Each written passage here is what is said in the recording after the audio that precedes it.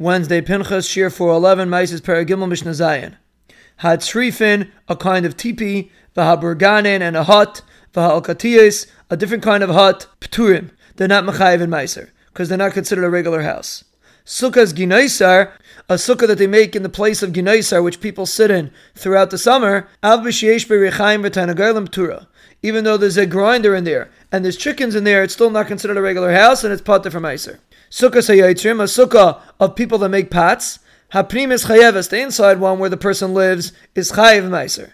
V'Achitzayin Ptura, and the outside one where he sells his pots is considered a public area, and it's not Mechayev Meiser.